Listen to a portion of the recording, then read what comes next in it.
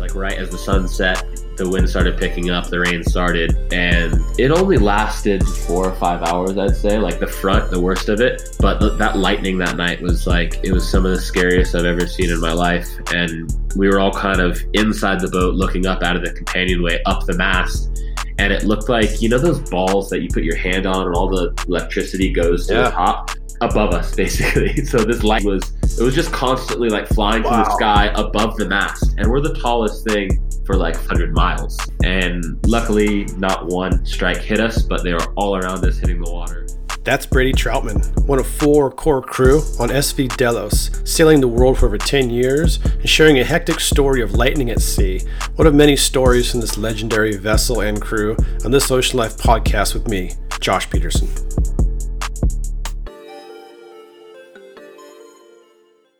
Sailing vessel Delos is a 53-foot boat that has journeyed over 70,000 nautical miles, visited 45 countries, and kept safe over 50 different visiting crew for the past 10 years.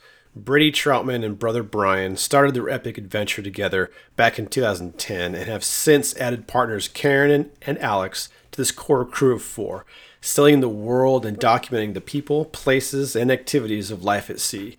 We hear from Brady and Alex today about the history of Delos, how a crew of 4 functioned together, their recent adventures in 2019, including sharks, lightning, and 2 transatlantic crossings, and hear their perspective on a sustainable life at sea and passion for creating their awesome SV Delos YouTube series. So definitely check them out online at svdelos.com and see their YouTube channel. It's by far some of the best ocean-focused videos out there that you'll see.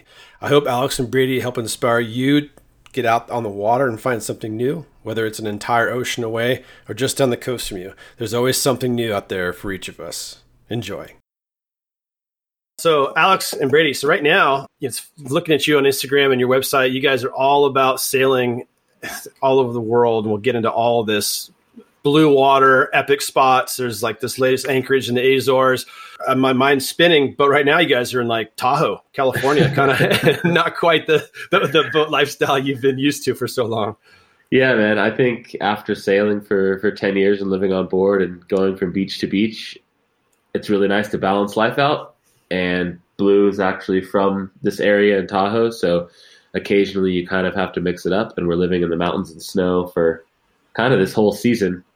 Until we probably get sick of it and then go sailing again. So just kind of to balance everything and make sure you always appreciate where you are. That's what we're trying to do. Yeah, I love that. So how does it feel, like the coldness, the snow? I don't know if you jumped in like Tahoe, because that sure ain't like warm water. So how's that kind of shock been for like the seasonal difference? We're breaking Brady in. He grew up in Florida, so oh man, this is a shocker. Yeah, his nickname this season is so far as Sunshine Boy. Is it? Oh, I haven't heard that yet. They're behind my back. Yeah, I've come to the conclusion that the right gear is so important. I mean, I remember when we used to go on trips in the snow, and I can remember I used to actually wear jeans underneath my snow pants to stay warm, because I didn't know any better. I'm like, oh, just layer jeans under. That seems warm. Yeah. But yeah, now I've got like some good base layers, and I bought one of those crazy ninja suits that has like pizzas all over it. So oh yeah, nice. Pretty happy about that. Stay very warm. Nice. Good. So flipping back to like what you guys are all about, what we're really talking about here today is I'm going to throw out some numbers that I stole from your website, and correct me if I'm wrong, just to kind of give folks listening sort of the scale of what you've been up to for a good decade, right? So 10-ish years, you guys have been sailing. You've hit 45 countries, maybe more, over logged 70,000 plus miles on the ocean. You've put out over 200 YouTube sailing videos. You've had like over 50 different crew, like folks joining you on your trip. And so that's just an amazing like run at it all. I mean, so give us, for folks who haven't seen you on Instagram, haven't seen your blog, haven't seen your YouTube videos, just describe what you're doing, who you're doing it with, kind of day to day. Yeah, cool, man. I guess I can just start with kind of how it all started to get a little bit of a picture of my brother and I kind of started sailing back in 2010 together. He's 10 years older than me, so I'm 33 and he just turned 44. So when we first left 10 years ago, He was working for a company in Seattle called Microsoft. And then, he ended up stopping that and started his own kind of consulting business where he started building websites for people and stuff. And during this time, I was in Orlando. I was in Florida, growing up with my mom because our parents got separated or divorced when I was just young enough to go with my mom, but he was just old enough to go off to college. So in Florida, I got really big into surfing and going out to the beach at the same time that he was kind of in Seattle doing his thing. But we stayed super close. So like throughout those 10 years that we were apart before we started sailing together, we'd go and visit each other all the time. And just kind of, we always had a lot in common when it came to science or the water or the ocean. And then after a while, I was going to university for environmental engineering and I got into scuba diving. So I became a dive instructor and I moved down to the Florida Keys and started to learn to sail when I was down there. And at that same exact time, my brother was in Seattle and he lived on Lake Union and he started to sail on Lake Union as well. So it was kind of this perfect kind of mix of timing of us both learning to sail at the same time. And he and his previous partner decided, you know what, like the sailing thing's cool. They ended up getting a bigger boat. And then a couple years later, a bigger boat. And then eventually they got Delos, which is a 53-foot Amel Super Marmot. That's a French-built boat, super strong, really good, blue water capable boat. And they pretty much said, well, we're going to go take a couple years off and go sail the South Pacific. And that's kind of at the same time I was almost done with university. And I had my captain's license at the time that I was taking scuba divers out to try and make ends meet during the summers when I wasn't going to school. And he asked if I wanted to join for pretty much like a 3-week trip. So I would fly into Mexico for 3 weeks and sail from Puerto Vallarta in Mexico to the Marquesas. And those three weeks turned into 10 years and and a career and a whole lot of other stuff. Dude, that's so rad. So talk about that. So you're like, you get an invite from your brother and you're probably thinking, wow, he's doing cool stuff. You go down to Puerto Vallarta, you jump on board. You're like, I'm going to go to Marquesas. 3 weeks at sea. Yeah. At what point do you remember that, like that aha moment, or was it just kind of a gradual thing? You're like, I don't want this to end. I'm staying out here. Like, did you? I think it was a series of both of those combined. I think I had those moments where I was like, this is what I want to do. Like I went to learn to scuba dive because that's what I wanted to do. I got my captain's license because that was what I wanted to do, not for a career purpose. And I felt like my university was the career purpose, not what I wanted to do. It was the opposite, right? So once I figured that out, that I was doing more and more of what I wanted to do and less of what I thought I should do, it was those moments like, oh, okay, well, this makes sense. Like, let's continue to do this. It's not always the best decision financially to do that. Probably never is, but eventually it works out. But I remember when we got to the Marquesas and I was looking at flights to come home and I was just like, I feel like I just got started. Like the adventure is just beginning. Yeah. And it just kind of, okay, well, maybe in a couple of months you'll leave, maybe in a couple of months you'll leave. And then it just kept pushing it off until I actually didn't have money to fly home. So. That's probably by design. Oh, I'm too broke to go. I guess I better stay. Yeah. So then, Alex, how did you morph into this whole scene? Yes. So I came in about 3 years ago and had been kind of getting into a lot of the same things like scuba diving, traveling and sailing, and had started my own business out of college doing photo and video work. And then was bouncing in and out of California and going down to Central and South America and working down there a bit and doing some dive training, and ended up working on a boat in Colombia for a summer that sailed backpackers between Colombia and Panama. Oh, cool. And that was, can you imagine that? Like, how many backpackers were on that boat? Yeah, it was a ridiculous situation. It was like 15 to 20 backpackers with a few crew on a 50-foot catamaran for 5 days at a time. Everyone was just... I mean, Blue didn't even have a bed during that time. Oh, right? yeah. I slept outside every night and everything. But that was definitely my first peek into the living at sea lifestyle. Right. And it just meshed so well with everything that I already had going on, diving and just loving the ocean and filming and all that stuff. And So I was pretty much hooked after that. Came back to Tahoe for a winter, and then one day one of my sailing buddies sent me a Delos video. I had never heard of him before. I didn't know that there was a sailing YouTube world going on or anything like that. And sent them an email. And the subject line was wanting to get involved, smiley face. No way. It was just, right place, right time. Started talking to Brian, who's Brady's brother. And within a week, after a couple FaceTimes, they pretty much just said, if you want to sail across the Southern Atlantic with us, be in Africa in 1 week. But you did it. You dropped everything and jumped. Yeah, exactly. I mean, I already worked for myself, and so I didn't have to quit, a proper job or anything like that. And I'd been kind of vagabonding for quite some time, so I didn't really have too many ties. Yeah. But it was still a push. I think he answered back and said, "Can I have a week and a half?" Yeah, it's like, "Can I have 2 weeks?" Like, yeah, that'll be all right. That'll work. Yeah. So flew over to Africa, met all these guys, hopped on board, and shortly after, me and Brady started dating, and I just never left. That's so rad.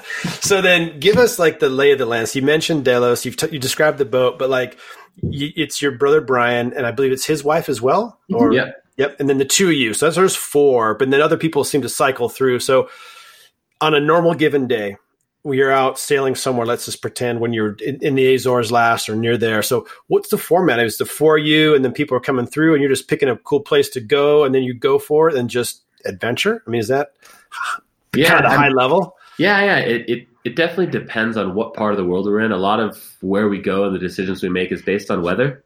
So we're always avoiding the hurricane season based on the north or south of the equator where the hurricanes are or cyclones are.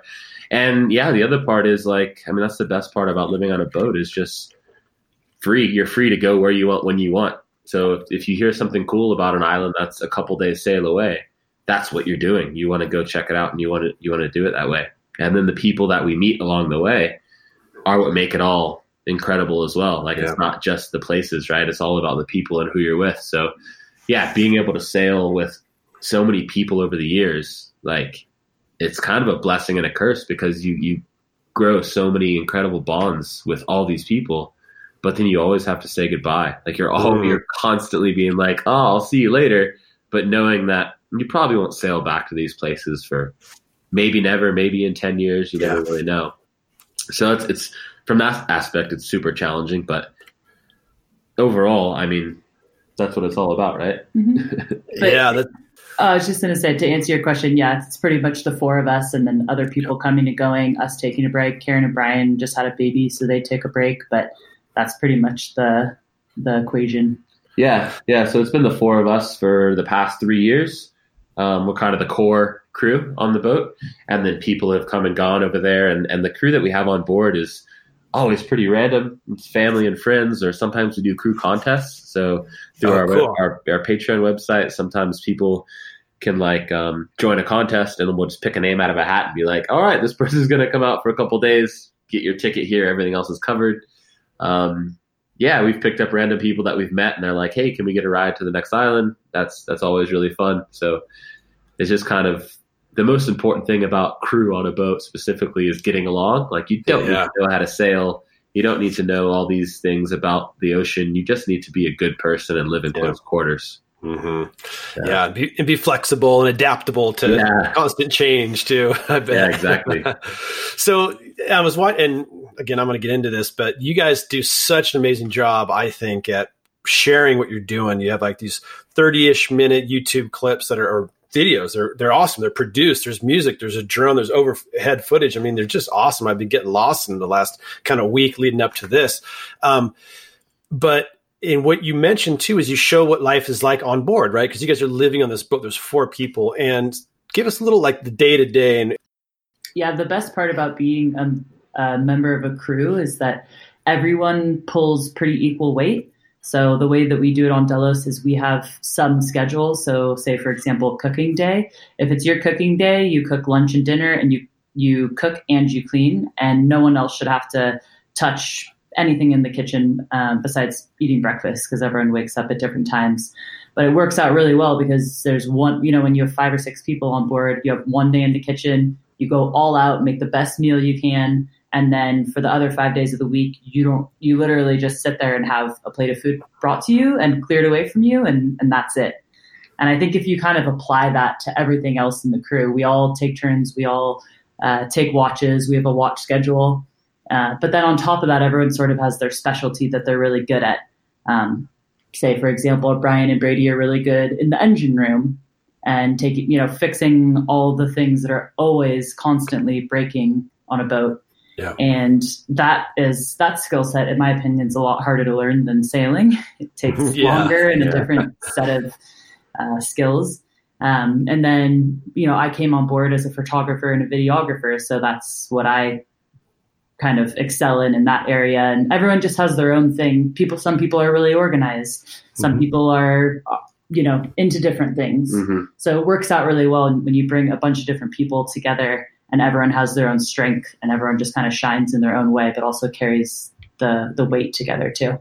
Yeah. And on board Delos, I think I don't know, I haven't been on many other boats for long periods of time, but the way that we run it in a way kind of, it's like a community. So everybody's pretty equal. I mean, there's a captain that kind of makes the safety decisions and makes sure that everything is safe for the boat and who's on board. But otherwise, I mean, it's pretty much like, hey, what does everybody want to do today? Or everybody cooks, everybody cleans. There's not any person that's kind of left out. And it kind of creates a value in what you're doing. So everybody puts in the amount of work and everybody kind of enjoys the lifestyle of being able to sail and travel at the same time, which I don't know. And maybe other boats do that. Maybe other boats have their captain being fanned and fed grapes, or I don't know.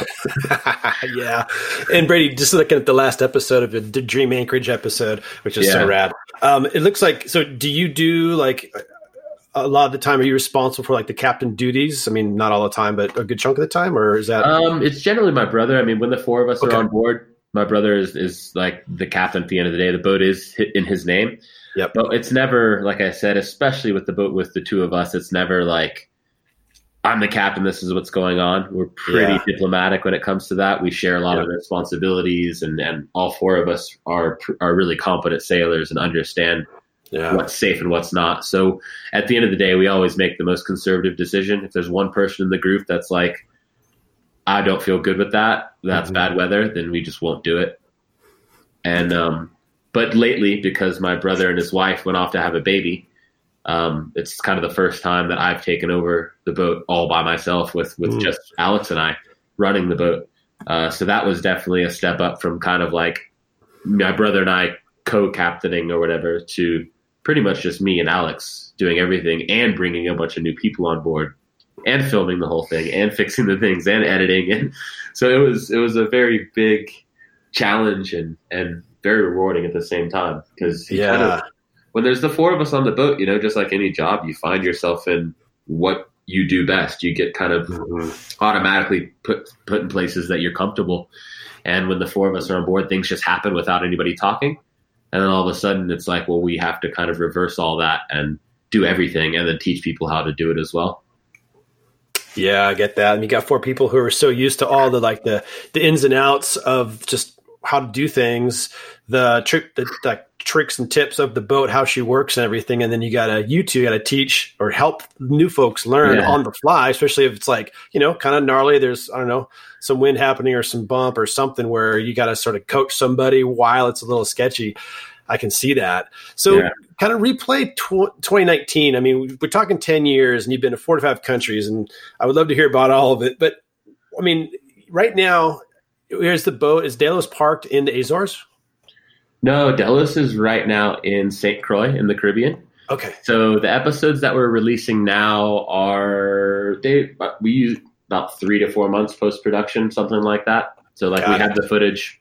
It takes quite a bit of time to edit the episodes because they are longer, and we do try and really make an effort to make them as good as possible, something that we're super proud of, instead of just kind of a slower 10 to 12 minute thing.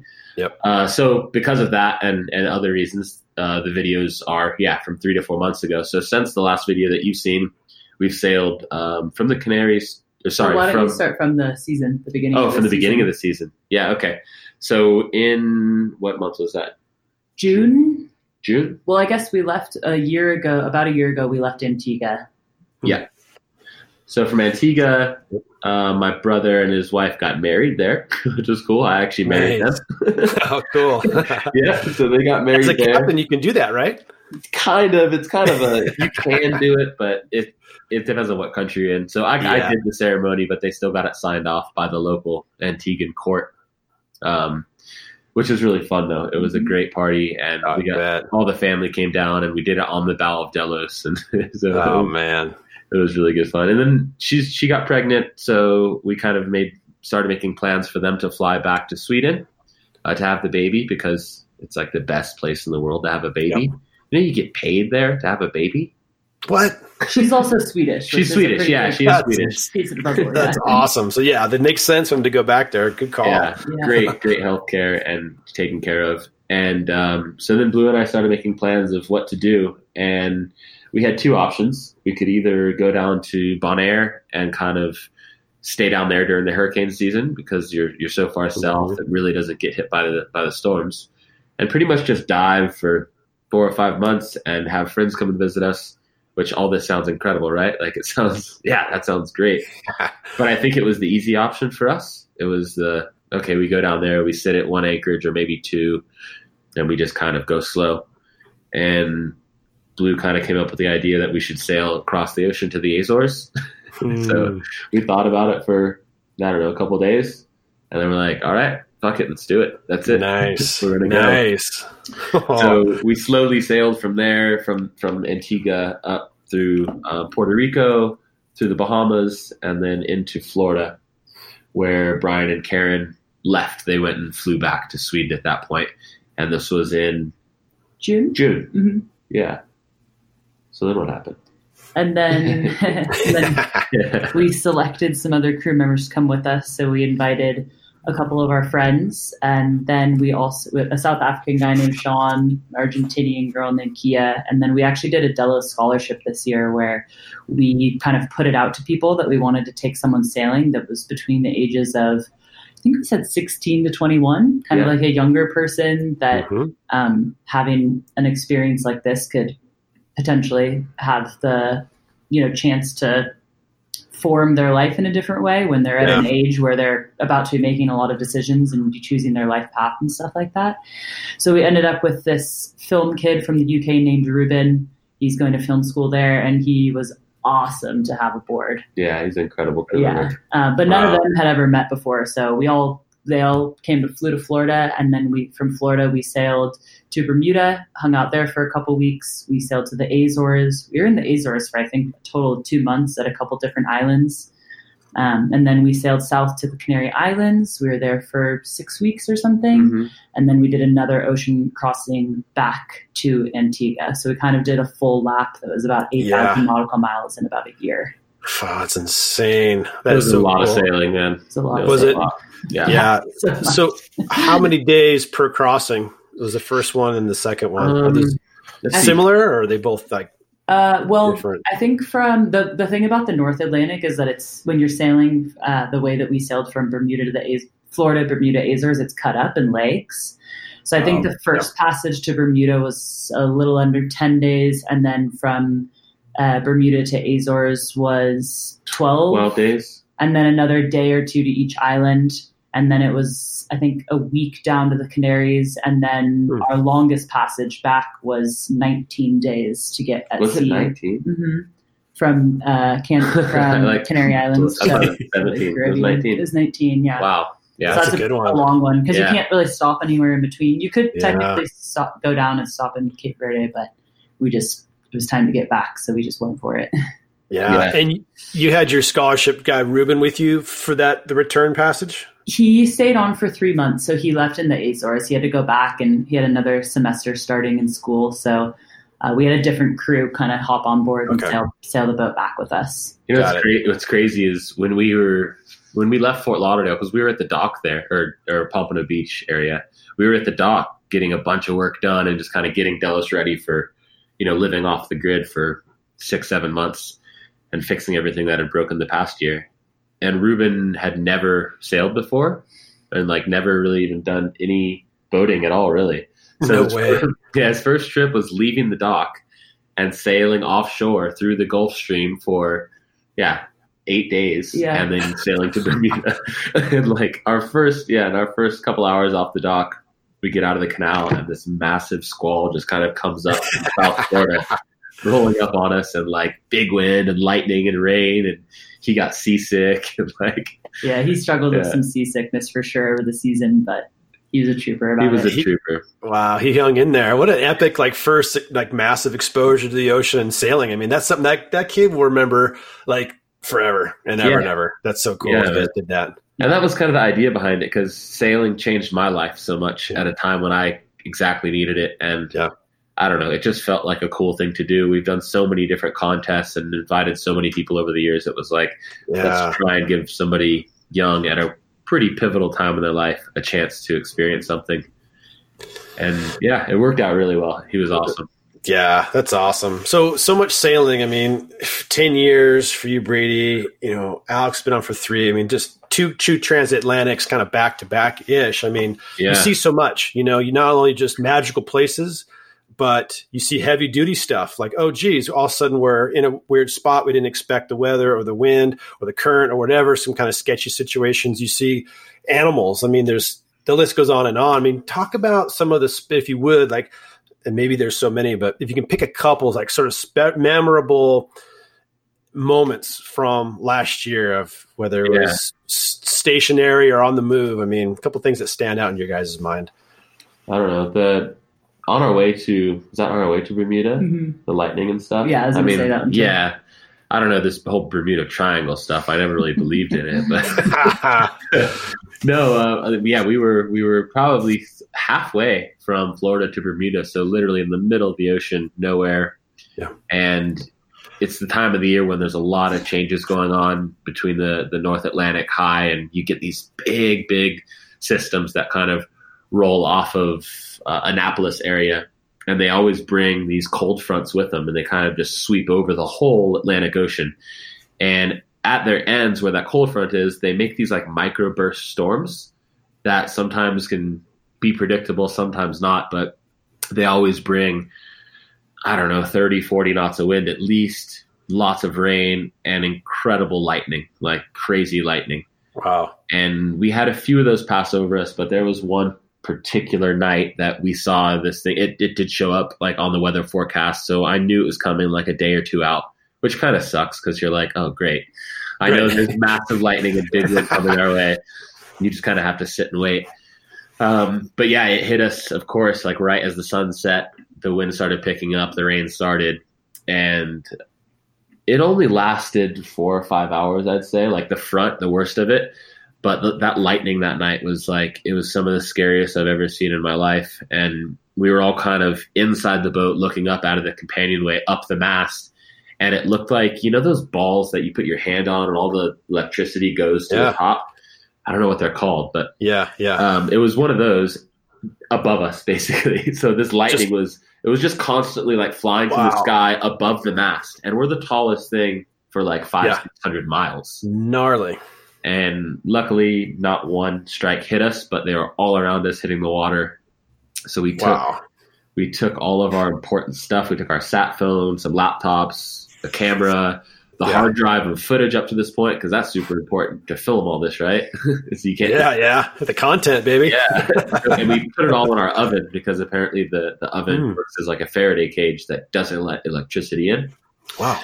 Yeah, and but luckily it never got to that point. It never hit us. The front just kind of passed off, and then for the next 6 hours, you could just see lightning striking, and it got further and further and further away from us. Wow. And that was kind of the first big thing that happened this season that was like, holy shit, that was not fun. Like, I don't want to do that. I don't want to be out here in that. It's not, you get adrenaline afterwards, but at the end of the day, it's like, yeah, it's sketchy. Yeah. Full white knuckled. I mean, were you guys sitting there with like fire extinguishers, like ready to like, you're just waiting. It's just, we didn't have fire extinguishers out. Every one of us had a camera in our hand. I know that because we filmed it all. Yeah. Oh. We'd probably be okay. If we got hit, it would more so fry all the electronics on the boat. Yeah. Got it. And then you're working with no GPS, no radar, no radio, anything like that. And you're still hundreds of miles offshore, and you're getting out the sextant at that point. Mm-hmm. Yeah, navigating by the stars and the sun. Yeah. We're not nice. That. Yeah. So, talk about that. I mean, the age of digital, everything with weather forecasts and radar. And I mean, if in absence of that, do you guys like consciously take the time to pull out the sextant and try to just go old schools, just in case the day comes when the electronics fail, you can still get around? We have been a lot lately. I mean, this season we got it out a lot and used it. Yeah, we didn't do it until actually Alex joined the boat, and she was like, I really want to learn a sextant. So we bought like a cheap, it was like $60 sextant from West Marine. And then, Alex has been using it a lot, actually. Yeah. I mean, it's basically That's a tool to measure angles in the sky, and then you're just using celestial bodies to plot, and then you plug it into some equations. And but I do think it's important. What's the closest that you've got so far? I think the closest I got was our position within like 15 nautical miles. I mean, that's pretty good, right? Like, it's really good. I mean, middle of the Atlantic Ocean, you'll take 15 plus or minus 15 miles. You know if you're going to hit land. Yeah. But I think it's super easy to just depend on the electronics. Yeah. Because they're make everything so easy now. And I mean, a lot of boats are run off iPads and stuff now. So it's pretty crazy. So I think it's important to learn all that stuff if you are going to call yourself a proper sailor, for sure. Yeah. No, that's so rad. So then, pretty hectic situation with the lightning. And then how about like the animals and stuff? I mean, you guys are scuba diving, you're in the water constantly doing a lot of different things, topside, underneath. I mean, anything that stood out for you last year in terms of like interactions, a special moment or something with the animals? Yeah, so we dove with blue sharks this season, which was really cool. We went offshore off of Fayal in the Azores and went out there in a boat, and I don't know how like 1,000, 2,000 meters of water. Yeah. It was about 6,000 feet. Mm-hmm. And they have just lines that you drop down and hang off to because you're drifting. There's like a big current coming through there. Yep. So you just drop down in your scuba gear, hold onto the line and wait for them to come through. They were chumming a little bit, which I know chumming can be quite controversial, and we've never really been a part of any of it before. So it was a cool learning experience to learn the way that they do it and what works and what doesn't work and why it's causing problems in other places of the world. But basically you just hang there in like 6,000 meters of water and the sharks start coming through. And so it's special to see them just because they're such ancient creatures and they're getting destroyed so quickly. Yeah. And they have this, crazy reputation where so many people are so scared of them, but they're definitely more scared of you than you are of them. Yeah. I mean, from the time we got to the point where the sharks were howling, but it took us like... We were chumming for... 3 hours? Yeah, I think we were chumming for about 2 hours. Before one even showed up. Yeah. And then you get in the water and they get scared away right away. Yeah. So that's cool. Yeah. Eventually they came up to us and we got some really cool shots. Yeah. Did you? Yeah. That's so rad. What a neat opportunity to see that. I had a guy on, an Italian guy who does that. He's like leads tours in the Azores talking about that as well, saying that just as you mentioned, like you got to chum for multiple hours now to get a few to show up. Whereas, 5 years ago, it used to be like you throw just a fish head in the water and there'd be 100 of them, so it's definitely changing, unfortunately, as you're mentioning. Now, what about like, I'm looking right now, I got the last YouTube video up, the Dream Anchorage. Mm-hmm. And I was glued to that one because it's like you guys found like this insane little honey hole of a spot. I mean, walk us through that. I mean, it was just rad. Like just part of what you're all about is adventuring, and you're going to places that you maybe can see on a map, maybe you've heard of, but until you get there and actually see it. And this looked like one of those spots. It sounds like you guys had scoped it out, and this was the right time to go there. I mean, how was it finding a spot like where you guys were? It's like a dream. I mean, you call it Dream Anchorage. Yeah. It is. It's like exactly. I mean, how was that whole? I think that's what it's all about. Like, it's hard. We didn't really expect it in the Azores, but you can't anchor a lot of places. Like, there's a lot of tying to wharfs, and when a sailboat's tied to a dock, you're basically just living in a tiny floating apartment that's attached to land. Like, it loses its beautifulness of being a sailboat at anchor when you're tied to a dock. So.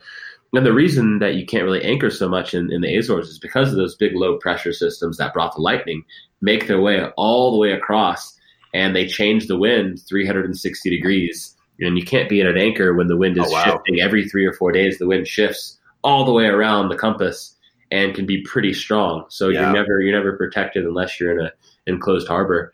And for that specific anchorage, we saw a weather window coming up. And one of the local guys there had told us another boat had anchored there, I don't know, a few years ago or something. And we went for it. We're like, all right, we'll go out. The worst case scenario is the weather gets bad and we'll come right back to the harbor. And it was only about 2 hours from the harbor, something like that, a little bit less, maybe more. And it was the perfect day, like to drop the anchor and go into stern tie and just those cliffs. And it was magical. We had 3 days of flying the drone and just swimming and diving. And it was kind of recharges everybody because we just spent, I don't know, how long were we at the dock before we went there? I think 10 days. 10 days or something. Yeah. So, oh, wow. So you're stir crazy, ready to go. And you're like, you're doing a lot of land adventures and you're learning the culture, but all of us are there to like live on the water. Yeah. So even when you get 3 or 4 days of that, it kind of recharges you and you're like, okay, we can go back to the harbor now for the bad weather and then we'll do it again when we can. Yeah. So finding that spot was great. It'll forever be one of my favorite anchorages. Yeah, it's magical. And for folks listening, I'll put a link in the show notes to this video because it's like anybody listening, like we all dream about like that spot where it's just you and your crew just in beautiful blue water and warm sun, and you guys found it. So I'm going to put it in there for all of us in the middle of winter, you know. All those guys depends where we're at. Mountains and snow. What are they doing? That's right. But you know, so we're talking about sailing so much, but you're also guys are. We mentioned you scuba, but I see stuff of surfing, you're boogie boarding or bodyboarding, you're doing other things in the ocean. I mean, so as you guys are creeping around, you're like, oh, there's a wave. Let's jump out and surf. So it's pretty opportunistic where you got the gear, and when the conditions are right, whether it's diving or free diving, or you know, you jump out and you're ready to go, just depending on what fun is to be had there. Yeah, it's kind of with sailing, it's always the most important thing is to find a safe place for the boat.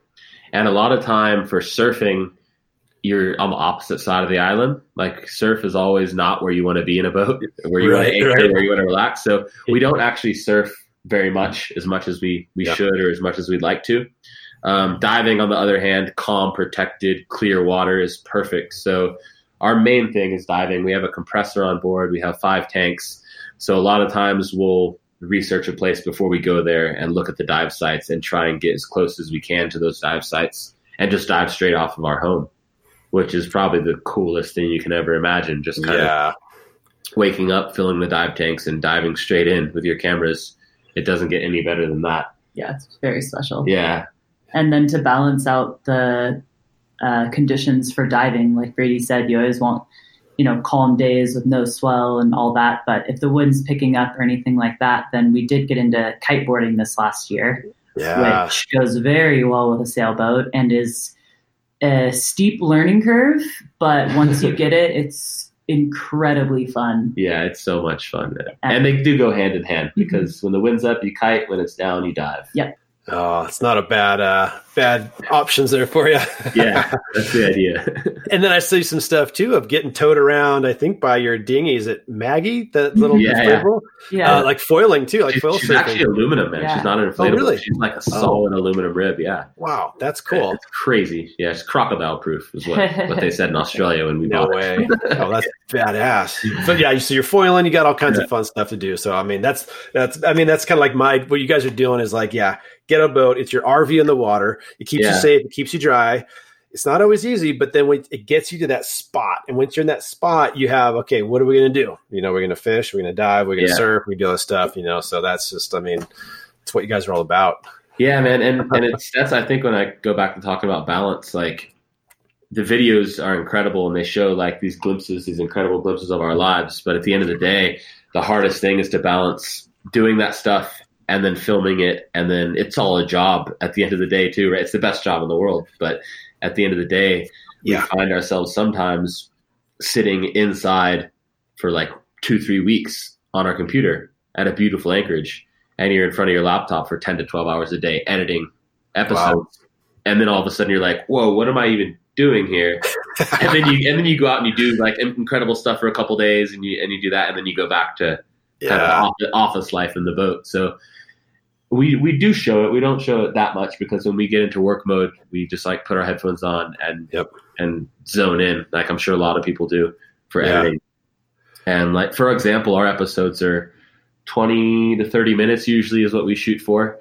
And for every like 1 to 2 minutes of edited footage, it's like 2 to 3 hours of work, like to finalize. And that's not filming. That's just the finished episodes. So each episode takes us 50 to 60 hours of actual work. And we're putting one out every Friday.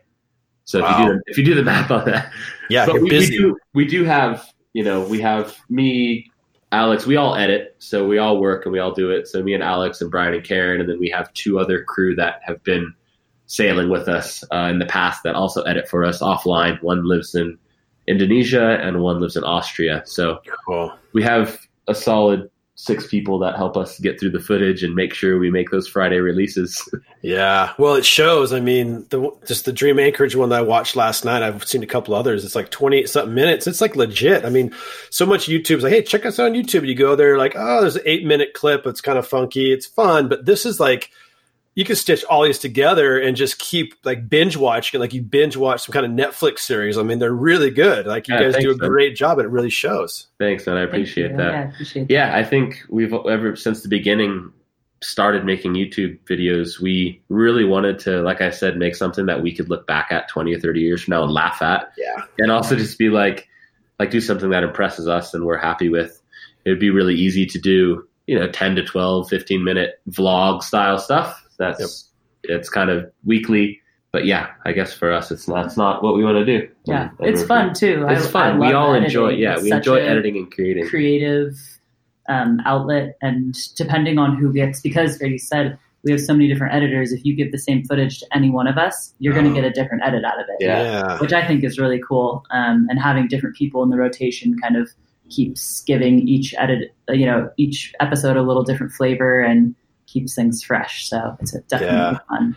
Yeah, that's awesome. And so part of this too is you're sharing, but it's also like a means to bring in some money to keep funding what you guys are doing, Mm-hmm. So, I mean, I think the quality of what you're doing probably helps that. And so, and there's many other folks who are left behind sailing and doing other things and like hoping to get, run ads on, have a great YouTube following and get ads or have people donate and everything. But it looks like you guys have been able to parlay your skills behind the camera and production is something that keeps you moving. Like you have funds to continue this lifestyle that you have.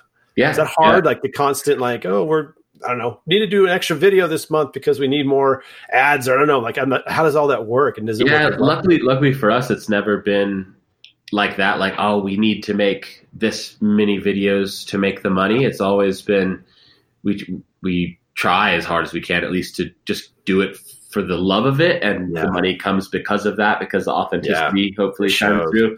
Yep. But once it becomes too much of a job, it's like, or you're trying too hard to get followers or subscribers or all of these weird YouTube games. Yeah. At the end of the day, I'd rather just go off and make money doing something else, save, and then go sail for fun. You're right. It becomes too much at some point, and you're like, well, why am I even doing it? So I think for us, we're constantly trying to walk that line. But it definitely has turned into a business, and it has been successful. I mean, we're able to live on the boat and sail full time and live here in Tahoe and have a job when we're here doing this sort of stuff and still be creative. So yeah, awesome. Yeah. And that's basically in full thanks to our patrons that support us on Patreon. There's a group of about 2,000 people that donate per episode. Nice. And they can name their own price that they want to donate. And that's, we release the video a week early to them. And then it ends up going out for free. So they're really just supporting to, be a part of it and support it. A lot of people cancel their cable subscriptions and just start watching YouTube, or, I mean, the media landscape and the way people are consuming it is changing so much that they're realizing they can just pay creators directly. And Patreon's basically a platform for that. But that's the main way that the project is kept afloat. Yeah. That's awesome. That's so awesome. And I love the as you mentioned, Brady, the authenticity of it is so, it's really where it's at, whether it's 10 minutes or 30, it's like the pure authenticity of what you guys are doing really comes through just talking to you and seeing your stuff, just on your Instagram, but also the YouTube. I mean, that stuff, it's so key because there's so much, I shouldn't say junk, but non-authentic stuff out there, which is, and everybody's searching for like the real authentic stuff, so it comes through really well for what you guys are doing. Thanks, man. I appreciate that. Now, another aspect too of like you guys' life at sea is trying to be green. It's like you have trash, you go to places, probably countries, you're like, oh, they really have it figured out with their trash or whatever that is.